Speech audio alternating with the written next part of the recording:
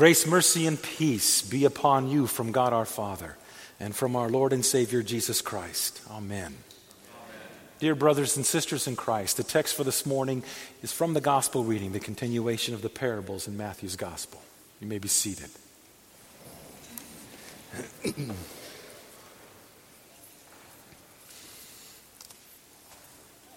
Truly, one of the most difficult things that you or I learned, well, I guess for that matter, we're still learning, is patience.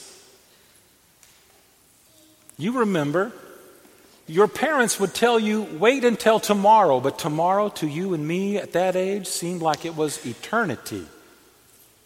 Then, when we got a little older, we could get by with a day, but weeks and months, they begin to take forever.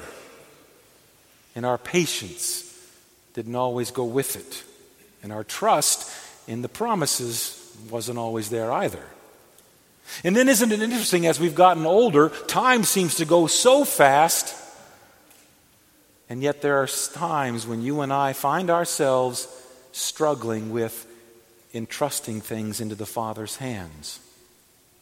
In spite of our ability to see time differently as older adults, we still struggle with entrusting things into the Father's hands. And you and I regularly must repent of such distrust, of such impatience upon God. We know we heard good things come to those who wait.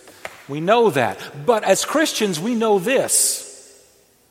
Those good things may not happen in this lifetime, brothers and sisters. And this morning's parable talks about the good things that will happen at the end of time. So yes, we regularly must repent, for we struggle to entrust things into the Father's loving hands, which means we no longer are in control. Now, if we think that we've got it all knit up, isn't it interesting how God always allows us to come into contact with that part of us that still struggles to entrust things into His loving arms?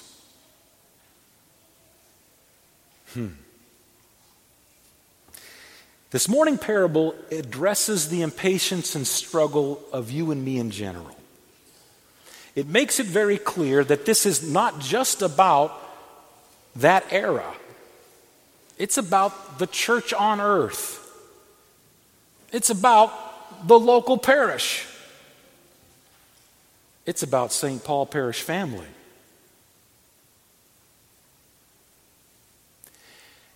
Our local parish, the church on earth, is made up of, as the text says so clearly, weeds and wheat. They both coexist. Problem is, you and I don't get to know who the weed is and who the wheat is. The only person who knows that you and I know who is a weed and a wheat is you yourself. You know it about yourself, and that's it. You don't know it about anybody else. And yet the text says they both grow up together.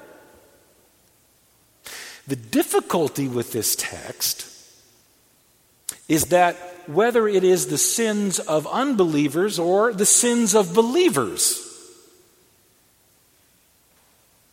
the church exhibits confusing behavior. The church on earth. The local parish exhibits confusing behavior because the sins of unbelievers within her and the sins of believers that are within her. Not only does it exhibit confusing behavior, but it appears to the world as if the local parish or the church on earth is flawed. Oh my goodness, do we have stories about the church, don't we? And boy, do we judge with verdict as if we were judge and jury together about the church. You've heard it from people. Oh, when I was younger, my parents forced me to go to church. My church that I grew up in is nothing like what it should be. And then you have other people who say, I love my church that I grew up in, or I love the church. And you have no idea whether the person who says those words is a believer or an unbeliever, but you know about yourself. We know about where our heart is at. That's really the only heart that matters in this text, isn't it? Your heart. My heart. Not anybody else. Who's the enemy in this parable? Is it God? Is it the believer? It's the unbeliever. No.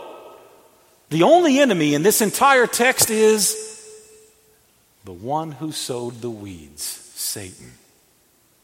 But boy, does he like us to look everywhere else. He likes us to look at those and them and those and them, and he even likes us to look inside of our own heart because we sometimes think we're the enemy as well, and we're right.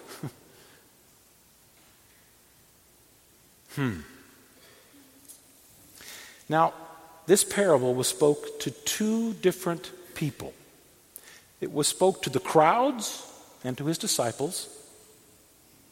Then it was explained only to the disciples. So what did the crowd and the disciples glean from this that's pretty easy to understand? One, Jesus makes it very clear that the reign of God is happening now. Because weeds have been sown, but wheat has been sown, and the wheat is growing. His kingdom is happening now. It's not going to happen someday. It's been happening and will continue to happen till the end of time. His reign is now. So for those people that he is speaking this to, they can understand that very clearly. Secondly, he's inviting people to follow him. Why would they not? Their interest is piqued. Their curiosity is whetted, and they're wanting to know about what does this mean? And he's ultimately saying, trust me, follow me, I'll tell you. Finally, he makes it very clear that in this parable that I just spoke to you is the reality that there will come an end to this world. And the very things that cause you and cause me confusion in this world, in this life, but let's be honest, what causes us confusion in our parish family and in the church on earth will be finally resolved at the end of time. All sin has been dealt with, and the consequences therein will be dealt with on Judgment Day.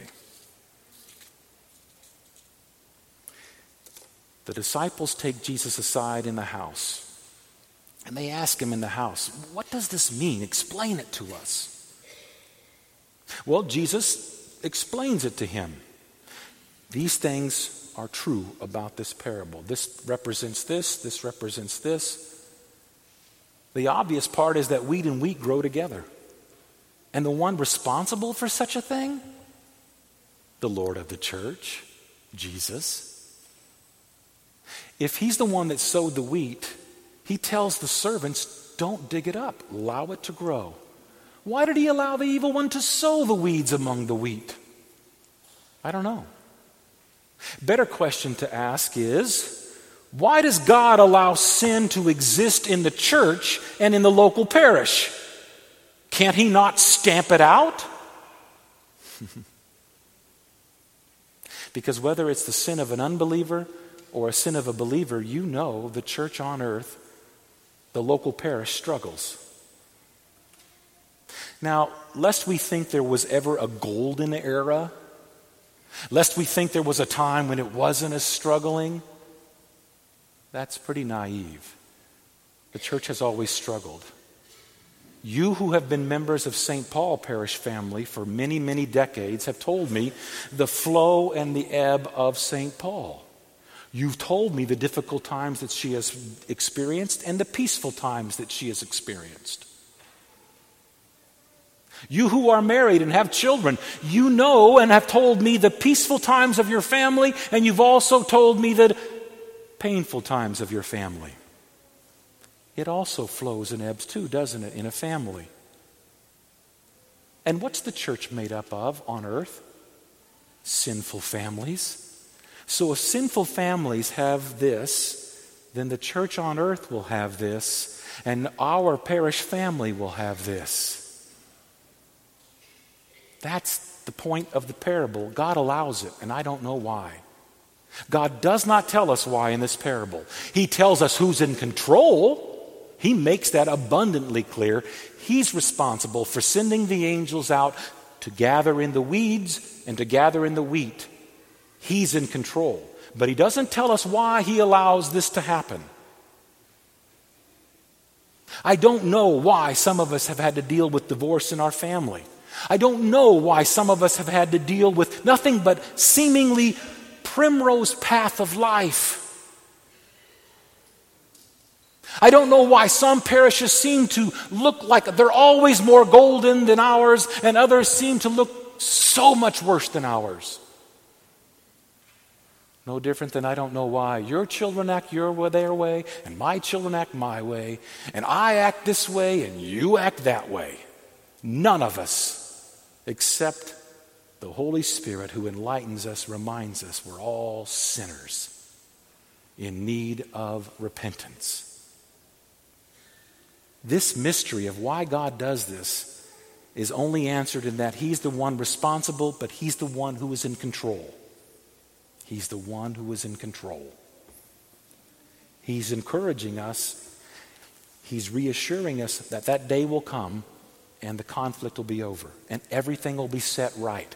All of the things that cause us consternation in this life as believers gathered together around an altar will be resolved, but not until His time. As impatient people who fear entrusting everything into God's hands that we don't know the answer to, reminds us to take the long view of life. This morning in our Bible study, we were talking about Jesus. Jesus did all this preaching and teaching, and it wasn't until the time had come, the very end, that we see a side of Jesus that's not shown in any other part. And that's Him in the Garden of Gethsemane. Lord, if it be thy will, take the cup. If not, let thy will be done. He doesn't ever go there throughout His entire ministry, but we see the passion at that last moment because the time had come. Did He feel conflict? Well, let's remember, Jesus shared bread with the very one who denied Him 3 times and the very one who betrayed Him by a kiss, and He never stopped loving them. He didn't pick sides. He didn't justify anything, but He loved, forgave, showed mercy. It's Satan who wants us to judge, to choose, and not forgive and show mercy. That's a sin. And that's a sin of yours and mine as believers. Let's be totally honest and upfront, brothers and sisters. It shocks us to see sin among us, to experience the sin of other people among us. You're more than willing to live in a family like that, and you're more than willing to live in a marriage like that. Why should we not live in a parish family like that? Because that is what Jesus came to save. Repentant sinners. It's interesting, isn't it? As a repentant believer, you and I know something, but the world does not know because they've not been enlightened by the Holy Spirit. They've not been baptized into Christ Jesus. They've not ate and drank His flesh and blood with the bread and wine. They've not had the Word planted home in their heart. And that is this. You as a sinner, you know where sin is dealt with. Sin is dealt with here. Sin is dealt with here. Your sin that you struggle with and my sin that I struggle with, and all of the inconsistencies of both of us.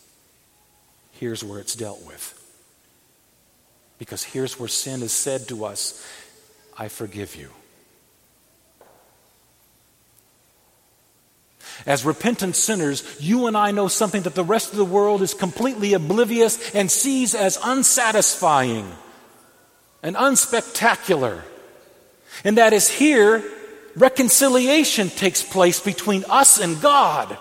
No longer are we at odds. But you know what else? Here is where you and I are reconciled as one. Here is where we are made one again. Here is where judgment, here is where verdict, here is where sin is dealt with and reconciliation takes place. Here.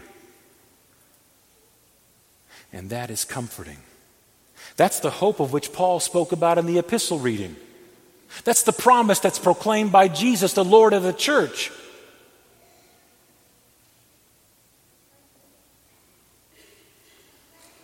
The parable is ultimately saying this to you and me. The Lord of this sinful parish, St. Paul, is bigger than any act that we have done or will do. He forgives it. We who repent, he forgives. And he's bigger than any act we have done. He's bigger than your marriage that's a success but still has sin. And he's bigger than your marriage that has failed and still has sin within you. He's bigger than your family where your children grew up great and wonderful and your children who drifted away. He's bigger than any of us and all of our inconsistencies because he's the Lord of the church, and in this parable he makes it clear, I'm in control. But he doesn't tell us why. He just says, trust me. I'm loving and I'm gracious. Trust me. For all the times that we feel we look like a failure and a flaw in this world, he's bigger than our failures and our flaws. To knit us up, to make us right, not to the world's eyes, mind you, make us right to the Father's eyes. The world will always judge what the world will always judge, but God is the one that matters what he judges. And he is bigger than your and my angst within us.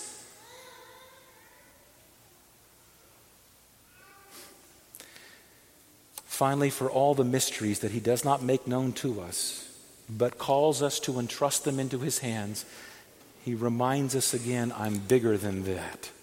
I'm bigger than confusion. I'm bigger than mystery. I'm bigger than anything that inhabits that gray matter between your ears. And I deal with it here in this place, that you may find not chaos, but peace.